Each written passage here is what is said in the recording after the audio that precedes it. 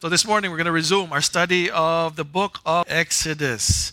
And the title of the message, as you can see, was up here earlier. It's called The Finger of God. And we're going to take a look at this next part of the story of Exodus. But before we do that, let me just remind you where we were at a couple of weeks ago. The last time I was here, we talked about the first plague. What was the first plague in the book of Exodus? A river of blood, right? That was the first plague that we took up last week. If you missed that sermon or any other sermons for that matter, I encourage you to watch the recording on YouTube or on Facebook. So today we're going to be talking about the second and third plagues that we find in this chapter, in chapter 8. And like I mentioned before, the plagues are grouped into three groups of three. So every time that God was going to send the plague, it came in groups of three. And there were three groups of three. And the last plague was the climax. So what's the last plague again? The death of the firstborn. And again, these three plagues, I'm going to argue along with the rest of the plagues, were aimed at the gods of Egypt, ultimately. God was trying to answer Pharaoh's question in chapter 5, right? What was the phrase that we kept repeating last time I was here? Who is God that I should listen to his voice? These plagues are God's response to that statement by Pharaoh. Who am I? I'm going to show you through these plagues. Now, this first group of three plagues were considered to be loathsome or disgusting, affecting the comfort and cleanliness of the Egyptians. These three plagues, along with the rest of the plagues, again, were aimed mainly at the Egyptian gods and goddesses. This is God's way of introducing himself to Pharaoh and the Egyptians. Now, last week we talked about three things that we can learn from the first plague, the river of blood. What are the three things that we can learn, if you guys can remember?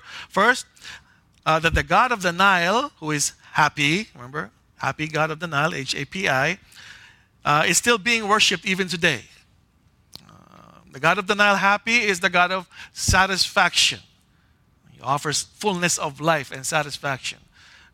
Today, he's still being worshipped, or whatever, he, she, or is being worshipped today. Why? Because a lot of people, that's where they base their whole mentality on.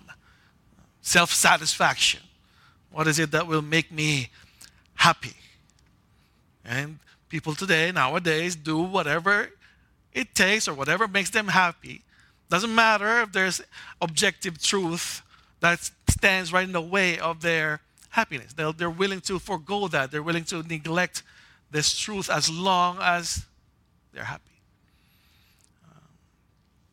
So even if the truth is staring them right in the face, this kind of mentality ignores and neglects the truth in exchange for self-satisfaction. That's the first thing we learned. Second thing we learned last time I was here, we learned that there are still magicians in our world today who can replicate miracles with their own fake miracles.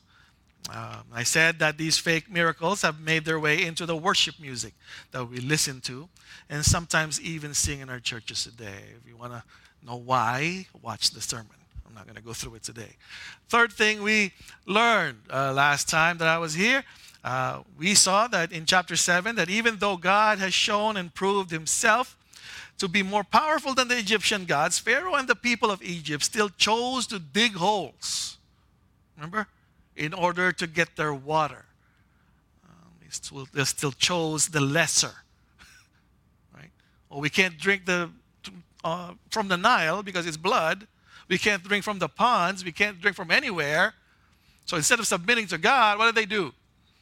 They dug holes. They were willing to drink muddy, dirty water as long as they don't submit themselves to the God of Israel. And people are still doing that today. Those are the three things that we saw that we can learn from as we took a look at the first plague. So, what happened? At the end of the first plague, people dug holes. Pharaoh just went into his house. Didn't even care. and he hardened his heart even more. So how does God reply to that? How does God respond to this act of the Egyptians? We're going to see as we take a look at the second and third plagues. Let's read again, Exodus 8, 1-7.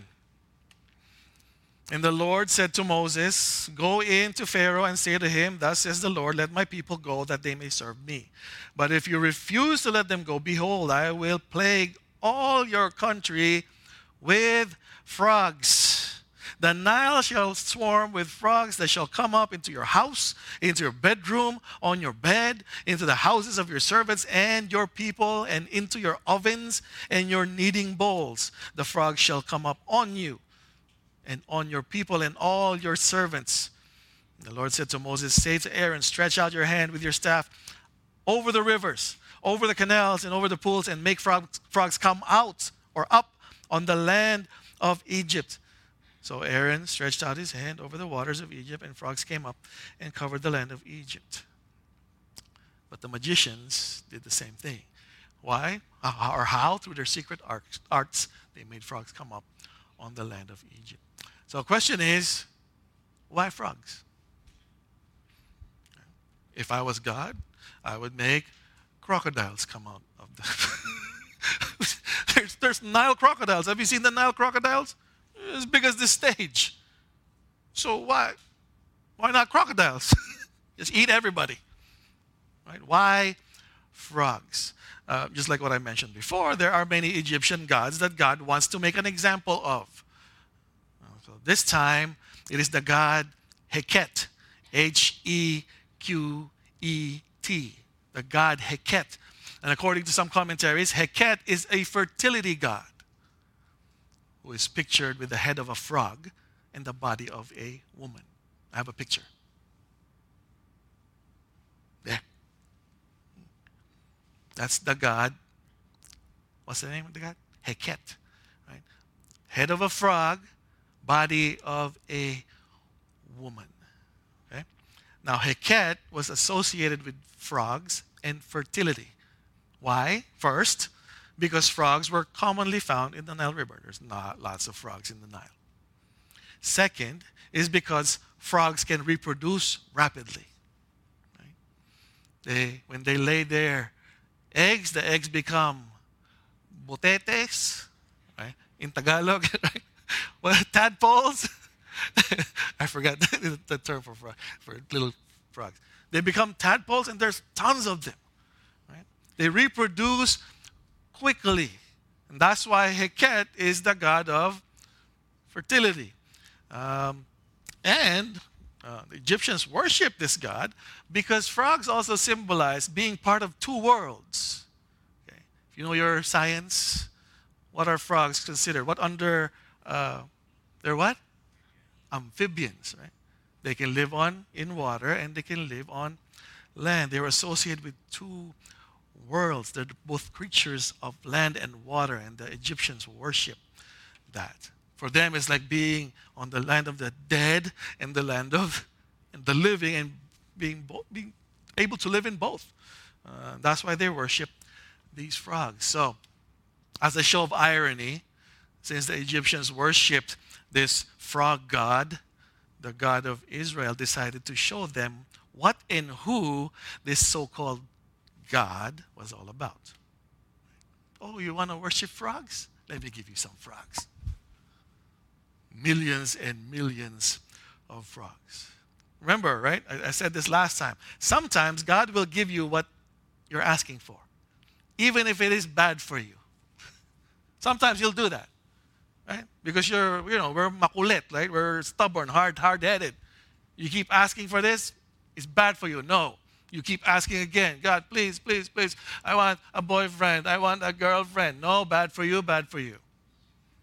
Then you keep asking, so God gives you that boyfriend from hell, that girlfriend from hell. Here you go.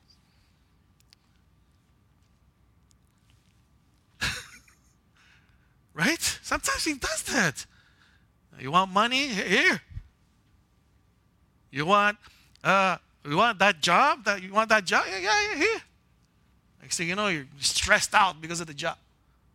There's a reason why God doesn't give us things, right? A lot of times. And most of the time, all the time, it's supposed to be for our good, but we're too stubborn to listen. Same with the Egyptians. You keep worshiping this God, let me give you all your frogs. Here's your frog God. And the Egyptians quickly learned this lesson the hard way. Because what happened? The frogs that they worshipped came out of the Nile. They went into their homes. They went into their bedrooms, in their kitchens. Some was probably like, oh, it's good, in the kitchen. Who eats frog here? What's wrong with that, Pastor? We have a buffet of frogs. You can just fry these things up. There's nothing wrong with that. It went into their kitchens. And notice, it says there that it even went on their servants. Who are the servants of the Egyptians? Some of them were the Israelites. So even the Israelites, some of them were affected by these frogs. And what did the magicians of Pharaoh do? Well, just like what they did with the snake, when Aaron made the snake pole turn to a snake, they made a snake. And when the river turned into blood, the magicians made more blood. This time, the magicians, oh yeah? You're going to make frogs come out? We can make that too. They made more frogs come out. Isn't that the stupidest thing you ever heard? Right? These frogs are in their homes, in their kitchens, in their beds, everywhere. And the magicians, all they could do was, let's put some more frogs in there. Good job. Great. Thanks, guys. Because ultimately, that's all that they could do. Right? All the magicians could do was to replicate. They can't reverse. You get it? They can only replicate the miracles through their magic, but they can't reverse it. They can't make the frogs go away. That's not what they do. They made more frogs come out. Right? That's the dumbest thing in this situation to do. Right? So all the magicians did was added to the problem. So if God made 1 million frogs come out, magicians added another 1 million. Oh, now we have 2 million frogs. Good job. So what happened? Pharaoh, obviously if I was Pharaoh, I'd be like, oh guys, what are you doing? So what did Pharaoh do? He goes to Moses in verse 8. Check verse 8. Let's read it. Then Pharaoh called who? Moses and Aaron, and said what? Plead with the Lord to take away these frogs from, again, if I was Pharaoh, I would be like, plead with the Lord to take away these magicians. There it is. No, he said, plead with the Lord to take away frogs from me and my people, and I will let the people go to sacrifice to the Lord. So Pharaoh's already frustrated, right? All these frogs. Imagine, I hate frogs. When we used to, in the Philippines, people would touch them. And I was always taught that when you touch a frog and they pee on you, you would get, what is that in English? A boil? Oh, wart? You get a wart when the frog pees. I hate frogs. Imagine millions of frogs. So Pharaoh was frustrated with this infestation problem. He had no choice. Moses, please tell the Lord. He didn't even say tell your God. He says tell the Lord. Like he knows God. He doesn't, right? He doesn't want to know God. Tell the Lord to get rid of these frogs. In exchange, I will let the Israelites worship and serve him. Right? Let's read again. 9 to 14. So what did Moses do? Verse 9. Moses said, what? Be pleased to command me when I am to plead for you and your servants and for your people that the frogs be cut off from you and your houses and be left only in the Nile. 10. Tomorrow, Moses said, be it as you say, so that you may know that there is no one like the Lord our God. 11. The frog shall, what does it say? Go away from you and your houses and your servants and your people. They shall be left only in the Nile. Remember that verse. The frog are to go away. The frogs are to go away. Right? And go back to the Nile. Remember that. Okay, we're going to go back to that. 12. So Moses and Aaron went out from Pharaoh, and Moses cried to the Lord about the frogs, as he had agreed with Pharaoh. 13. And the Lord what? Did according to the word of Moses. The frogs died out, the houses, the courtyards, and the fields. Stop there. Is that the word of Moses? Did Moses say, kill all the frogs? What did Moses say to the Lord? Drive the frogs away, make them go back into the Nile. But that's not what the Lord did. But it says there, the Lord did according to. Frogs died, stayed dead, rot. They all rotted, right? And what did the Egyptians do? Gathered them together in heaps, and the land stank. Have you ever smelled a dead animal? There was once we went grocery shopping, and we put the bags. You put your bags in your trunk, right? One pork chop fell in the trunk, and it was underneath all kinds of stuff. Pork chop was there. So we took out all the bags, left the pork chop there. Summer. After a few days, you smell it, right? You check under the seats. You look at the trunk. There it is, a dead pig in my trunk, rotting. That was just one pork chop. Imagine millions and millions of frogs. God never took them out. Right? Frogs died. And we're going to get to that later, so just keep that in mind. Right? And what happened next? After all the frogs died, verse 15 said what? But Pharaoh saw that there was a respite. What does a respite mean? Respite means that he saw a break. He saw a pause. He saw a stoppage in God's judgment on Egypt. And what did he do? Quickly took back his word. Oh, okay. So you're going to do what I say. Let me just take back my word. No, you guys can't go. Right? That's what it says in verse 15, right? But when Pharaoh saw that there was a respite, he hardened his heart and would not listen to them as the Lord had said. So what did God do? Oh, yeah? Let me send another plague. God sent another one. And so this plague now had no warning in front of it. Remember I said this? The 3 plagues, the first 2 always had warnings. The third, it just comes. Right? Third plague came, 16 to 19. And the Lord said to Moses, say to Aaron, stretch out your staff and strike the dust of the earth. Okay? Again, imagine that. The dust of the earth so that it may become gnats. Or as one of my friends say, gnats. So that it may become gnats in the land of Egypt. And they did so. Aaron stretched out his hand and his staff and struck the dust of the earth. And there were gnats on man and beast. All the dust of the earth became gnats in the land of Egypt. Stop there. Do you know what a gnat is? There's lots of them right now. I went biking, gnats everywhere, getting into my eye, my mouth. You breathe them in. There was only a few. You know, they always clump up, usually on top of somebody's head. You see it when there's light, right? You see them, right? It's those little things. Imagine the dust of the earth became gnats. How much dust in there in the earth? I'm thinking about this. I'm getting goosebumps. I hate those things. Right? The gnats, they came. Right? The dust became gnats. These are flying insects. Some of them bite. Some of them don't bite. And they often, just like what I said, they form in large numbers. It's called clouds. Right?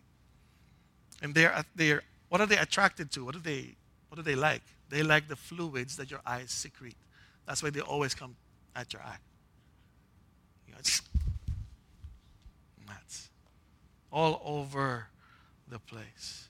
So what did the magicians do in 19? Or 18 and 19? What did they do? The magicians, what? They tried to produce gnats. They could not.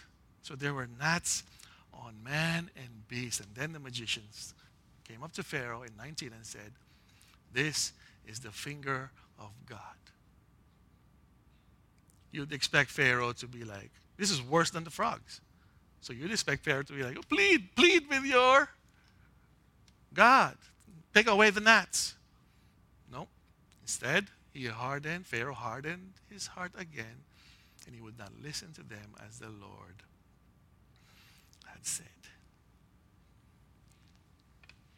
So the magicians tried, couldn't do it. I guess they learned from the frogs. There's already a lot of gnats. Why, we're going to make more gnats come out? This is the plague that the magicians called the finger of God. But after this plague, again, Pharaoh hardened his hearts. Now, what can we learn from these two plagues? Frogs and gnats. Because if you think about it, right? If the frogs were alive, they would have eaten the gnats. But Pharaoh told God, "Yeah, get rid of the frogs." So the gnats, nobody was going to eat the gnats. I just want you to think about that. Right? That's what they did in Africa, right? When the grasshoppers came. Remember? What did they do to get rid of grasshoppers? They let a bunch of ducks go out on the fields so they would eat the grasshoppers. Isn't that what? If Pharaoh didn't ask for the frogs to go away, then they would have eaten all the gnats. He's that dumb, right? Pharaoh's that dumb. His heart was that hard, right? So what did we learn from these two plagues? 4 things. Number 1. First, God does not need an army of angels or even thunderbolts and lightning in order to display his power and justice. That's why I said earlier, if I was God, I would make alligators come out or crocodiles come out of the Nile. But God didn't need that. I just need a frog and some gnats. God's power can be on display even without an army of angels or even thunderbolts and lightning. He just needs a frog and a gnat. That's how powerful God is, right? Even just using his finger. Think about that. When the gnats came, the magician said this was the finger of God. Just one finger was able to bring down one of the most powerful nations at that time. And he didn't use an army. He just used frogs and gnats, insignificant creatures. Right? That's why when God said in Matthew 28, the Great Commission, "Go and make disciples of all nations." So how is that going to happen? I'm just me. I'm insignificant. You're bigger than a gnat. But that's a different sermon. But that's God's power. Right? He can use any insignificant small creature to display his power. And again, this shows us that you think that we're masters of the universe. We're not in control of anything. Not the world, not the economy, and especially not our own destiny. So now, I want us to view this application in a positive or a negative way. Right? Negatively, you can say, when it comes to God's power, negatively, we can say that if we were Pharaoh, picking a fight with God is not a good idea. There's no possible scenario that we can think of or imagine where we can win. There's just no way.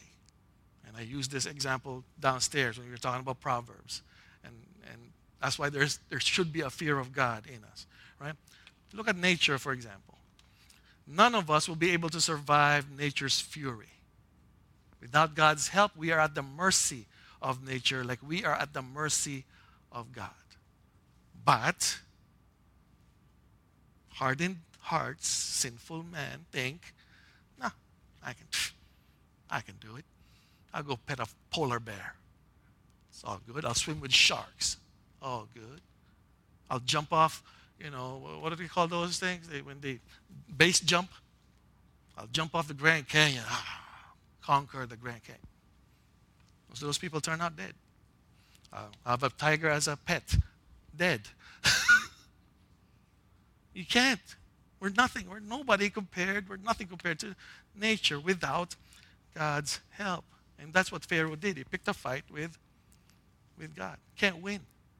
Now, positively, when it comes to God's power, God being so powerful means that if He is with you,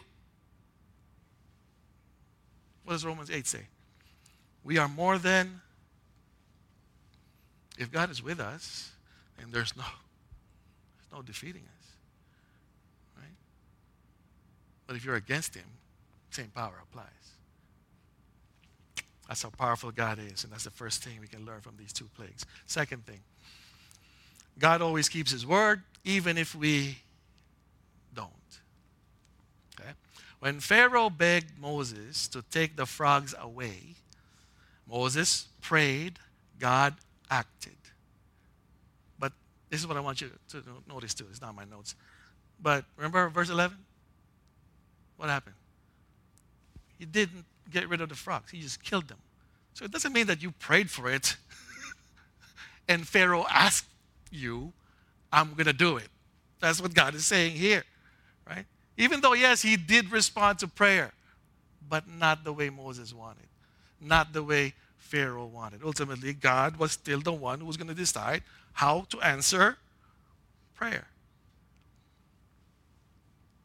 And some people, they want to change that. No, God, I want what I ask for. You're not at a drive-through. If you went to McDonald's and asked for 10 nuggets and they gave you 8, yeah, go get angry. Because you paid for that. But don't say to God, God, I wanted a tall, dark, handsome, who can sing, have a lot of hair. That's what I want.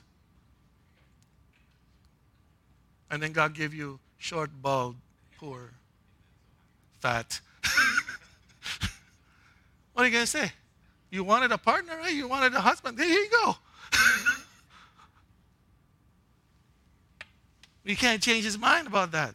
God ultimately is sovereign and he will do what he thinks is best. This proves the case.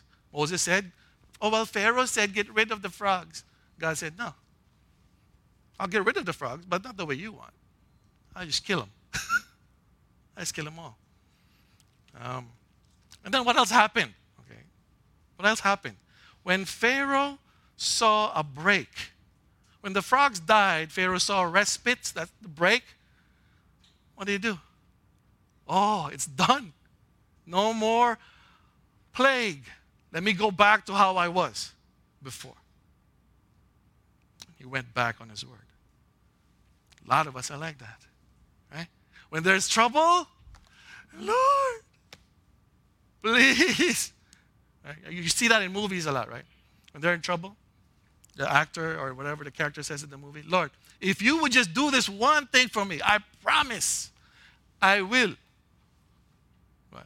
I will go to church every Sunday. I will do this. I will do that. I will do that. God answers, oh, no more trouble. Back to where I was. Skipping Sundays. Don't go to church. Don't read my Bible. Don't. That's what Pharaoh did. Right? We used to have that in our prayer meetings. When we used to have prayer meetings in here. You guys remember that? When we were allowed to come here? No. During prayer meetings, people would show up during a prayer meeting and be like, oh, we haven't seen you in a while. It's nice for you to join us in our prayer meeting. And then prayer requests come in. Yes, I need a job. Please. We're struggling with our finances, need a job. Then they get the job. They still in prayer meeting?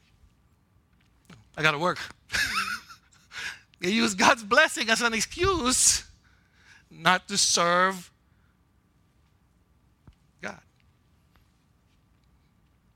When the going gets tough, the tough turns to God. When God answers and gets the tough going again, God is almost always put back to where he belongs in the lives of some of us.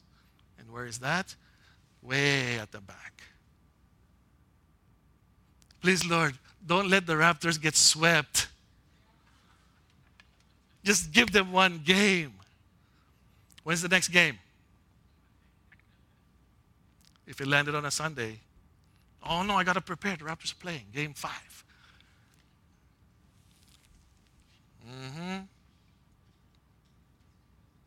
That's the second thing we can learn. God always keeps his word, even if we don't. Third, sometimes God will leave dead frogs in our lives to teach us a lesson. Why did God leave those dead frogs there? that wasn't the request. Why did God leave the frogs there? Right? When Pharaoh pleaded with Moses, he asked God to take away the frogs from Egypt. But God answered the prayer, but not in the exact way that they asked for. So let's try to put this in, let's try to picture this scenario, right? When the river turned into blood, and this is to answer the question, why does God leave dead frogs? Why did God leave dead frogs? When the river turned into blood, Scripture said that all the fish in the Nile died. And when fish die, they stink. Right? It says that. This was obviously not okay with Pharaoh and the Egyptians because the dead fish also infected the water in the Nile. Not to mention the Nile was already made of blood and it stunk. Right? They didn't like it. They couldn't drink from the Nile. They didn't like it. The whole land stunk. But when the frogs died and the whole land of Egypt stank, the Egyptians, what did they do? What did Pharaoh and the Egyptians do? Did they say, Lord, this is not what we asked for? We want you to take these things away. But what did the Egyptians, what did Pharaoh do? Did he complain about the stink? No. All they did was they gathered all the frogs and piled them up. And for Pharaoh, that was a respite. That was the break. Thank you, Lord, for killing all the frogs. Was that? He didn't like it when the fish died. Why does he like it when, why is it okay when the frogs died? Again, ultimately, he didn't care as long as, what? That these things aren't bothering me anymore.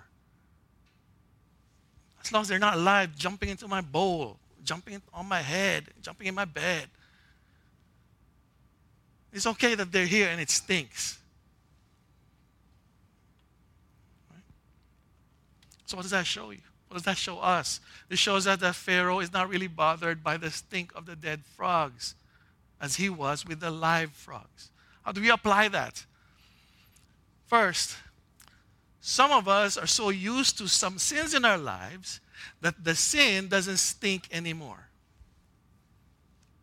First, we hated it. Oh, I keep doing this, it's bad. But instead of coming to God for repentance and confession, we just, it's okay, he'll understand. Like, the more we keep doing that, the more the stink of sin starts becoming normal. Right? Starts becoming normal. It doesn't stink anymore. Some of us even stop fighting recurring sin altogether. We just got used to the stench of the sin so much that it doesn't bother us anymore. We continue to fall into the same sin so much that it desensitizes us to the point that we don't mourn for that sin anymore. Dead frogs. Right? Why is it okay for Pharaoh to smell dead frogs? Because he's not bothered by it anymore. He doesn't care. As long as they're not jumping in my bowl, it's all good. Same with our sin. Second, how do we apply dead frogs in our own lives? Dead frogs in our own lives is that sin will always have consequences. Okay? Sin will always have consequences. Again, God's response to the prayer of Moses was not exactly what Moses asked for. God did not take away the frogs. He just killed them all and left it for the Egyptians to deal with. These are similar to the consequences of our sin. Sometimes God often allows us to deal with the consequences of our actions so that we will remember it and learn from it. Right? Sometimes we ask God, God, I already asked forgiveness for this. You said you would forgive. But how come I'm still dealing with consequences? Because it's God's way of teaching us. He knew that Pharaoh was going to go back on his word. He must have known. That's why he didn't take it away. That's why he didn't take the frogs away. No, learn from this. Smell this. In a way, I believe that that's a mercy coming from God to discipline us. If he leaves consequences for us to deal with when we sin, it's a mercy. That's how you're going to learn. That's how you're going to remember. That's the third, right? Third way we can learn, or what we can learn from that story or those plagues, is that sometimes God will leave dead frogs in your life, my life. Last thing we can learn from these two plagues is the significance of the finger of God mentioned by Pharaoh's magicians. Again, 8:19. Can you guys read that? Can you guys read it?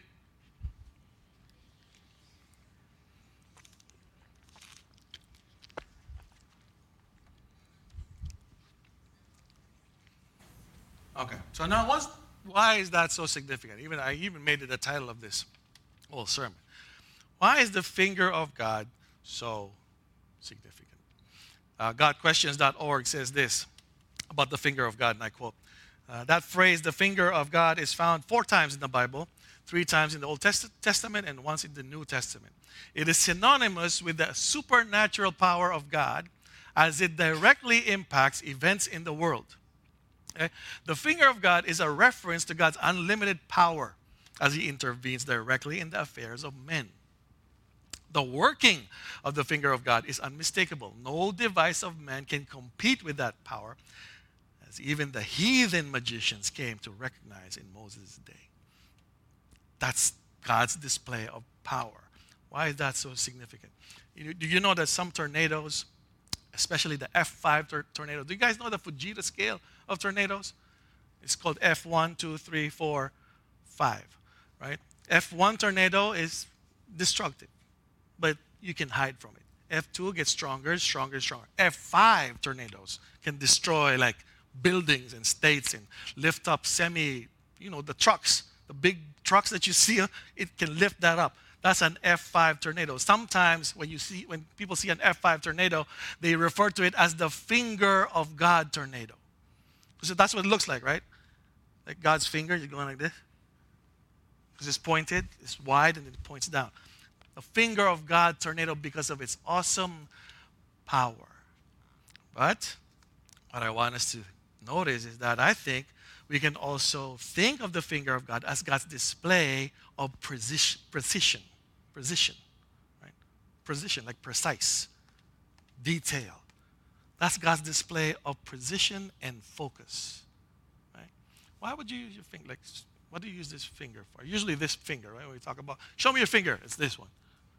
What do you usually do? You point. Why do you point? Because I want to talk to,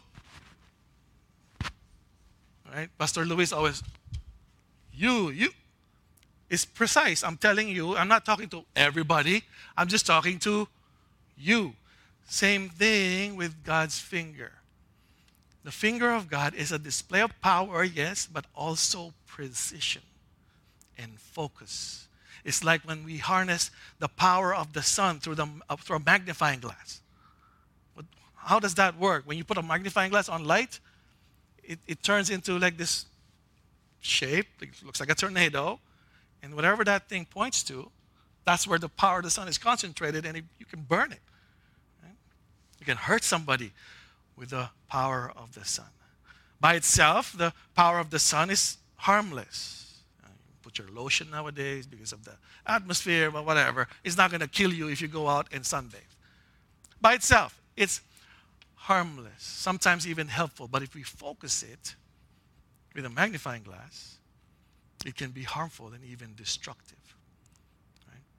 Light that is focused through a series of lenses. What does that create? If it's not just one lens, if it's a bunch of lenses, and you put a light through it, what does that create? A what? A laser. That's what a laser is.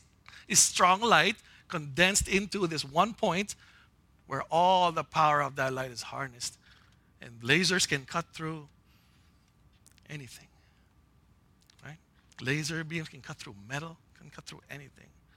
And the one thing that I want us to notice here, that the power coming from a laser or the light of the sun or the magnifying glass, once it's harnessed, it is usually directed at a target.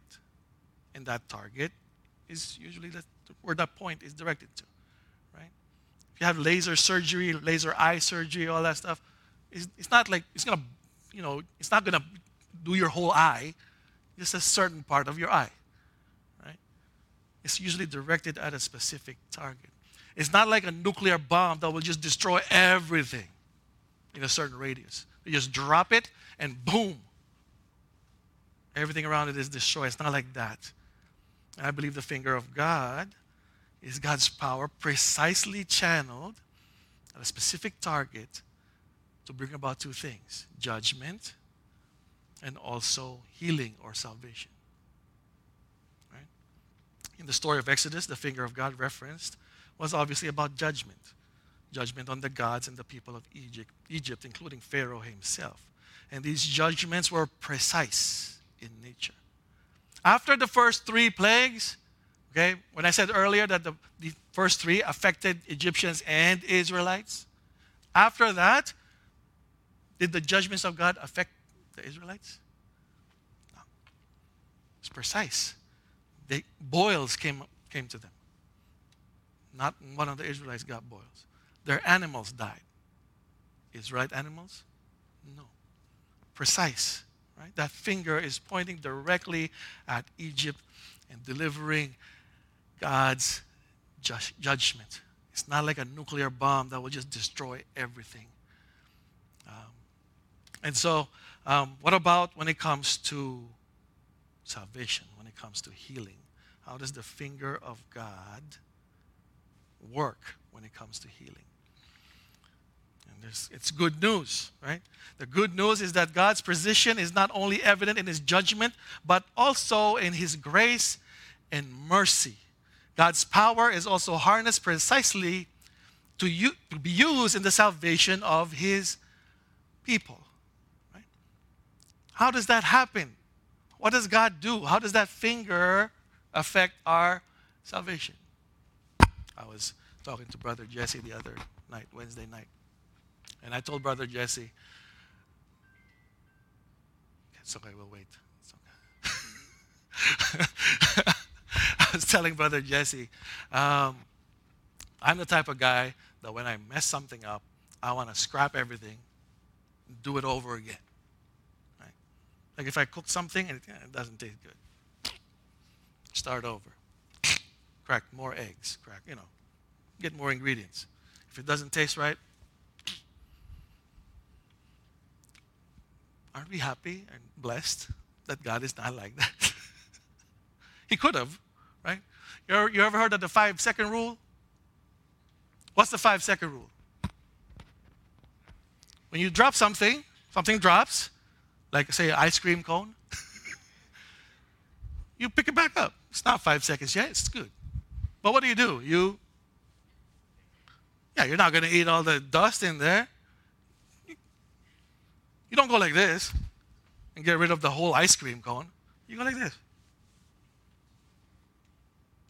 Are we thankful that God is like that? Imagine if God was like, or, forget that, I'll buy another ice cream cone. Imagine. Adam and Eve would have been, let me just recreate. But no, God is precise. God is precise with his judgment. He's precise with his healing. He's precise with his salvation. So when we commit a sin, we still all do, God's not going to say, you know what? You're tainted now. I can't have you. Out. You need to be saved again. No. That's not what God does. Right? He just points directly at that sin, which if you had the faith, you would confess. And what does 1 John 1:9 say? He's faithful and just to forgive. That one sin.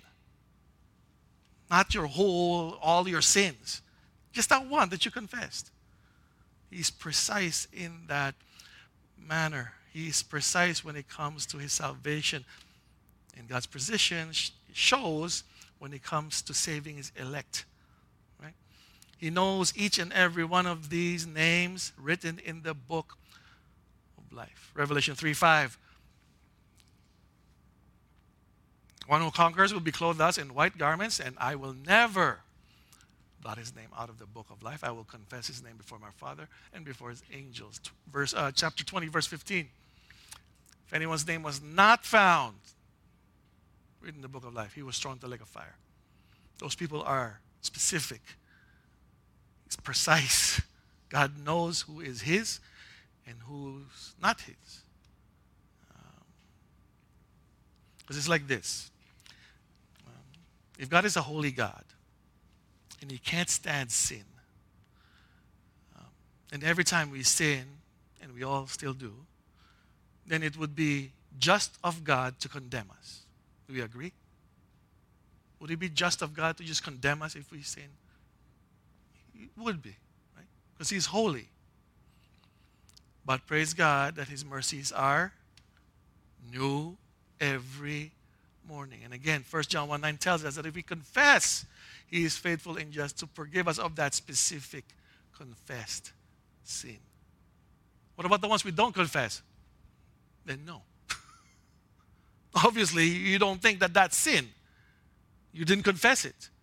Right? But every confessed sin, God is faithful and just to forgive. So the power of the finger of God through the gospel, again, is so precise that every confessed sin in our lives are being cut off by the power of God the more we grow in our faith and trust in him. That's how God cleanses us each and every single day. Not by getting rid of us all at once. No, just pinpointing. Oh, you confess that? There, gone. Forgiven, forgiven, forgiven. Right? And that's the reason why Jesus washed the feet of his disciples. Right? Remember that story? Let's read it. John 13, 1-10.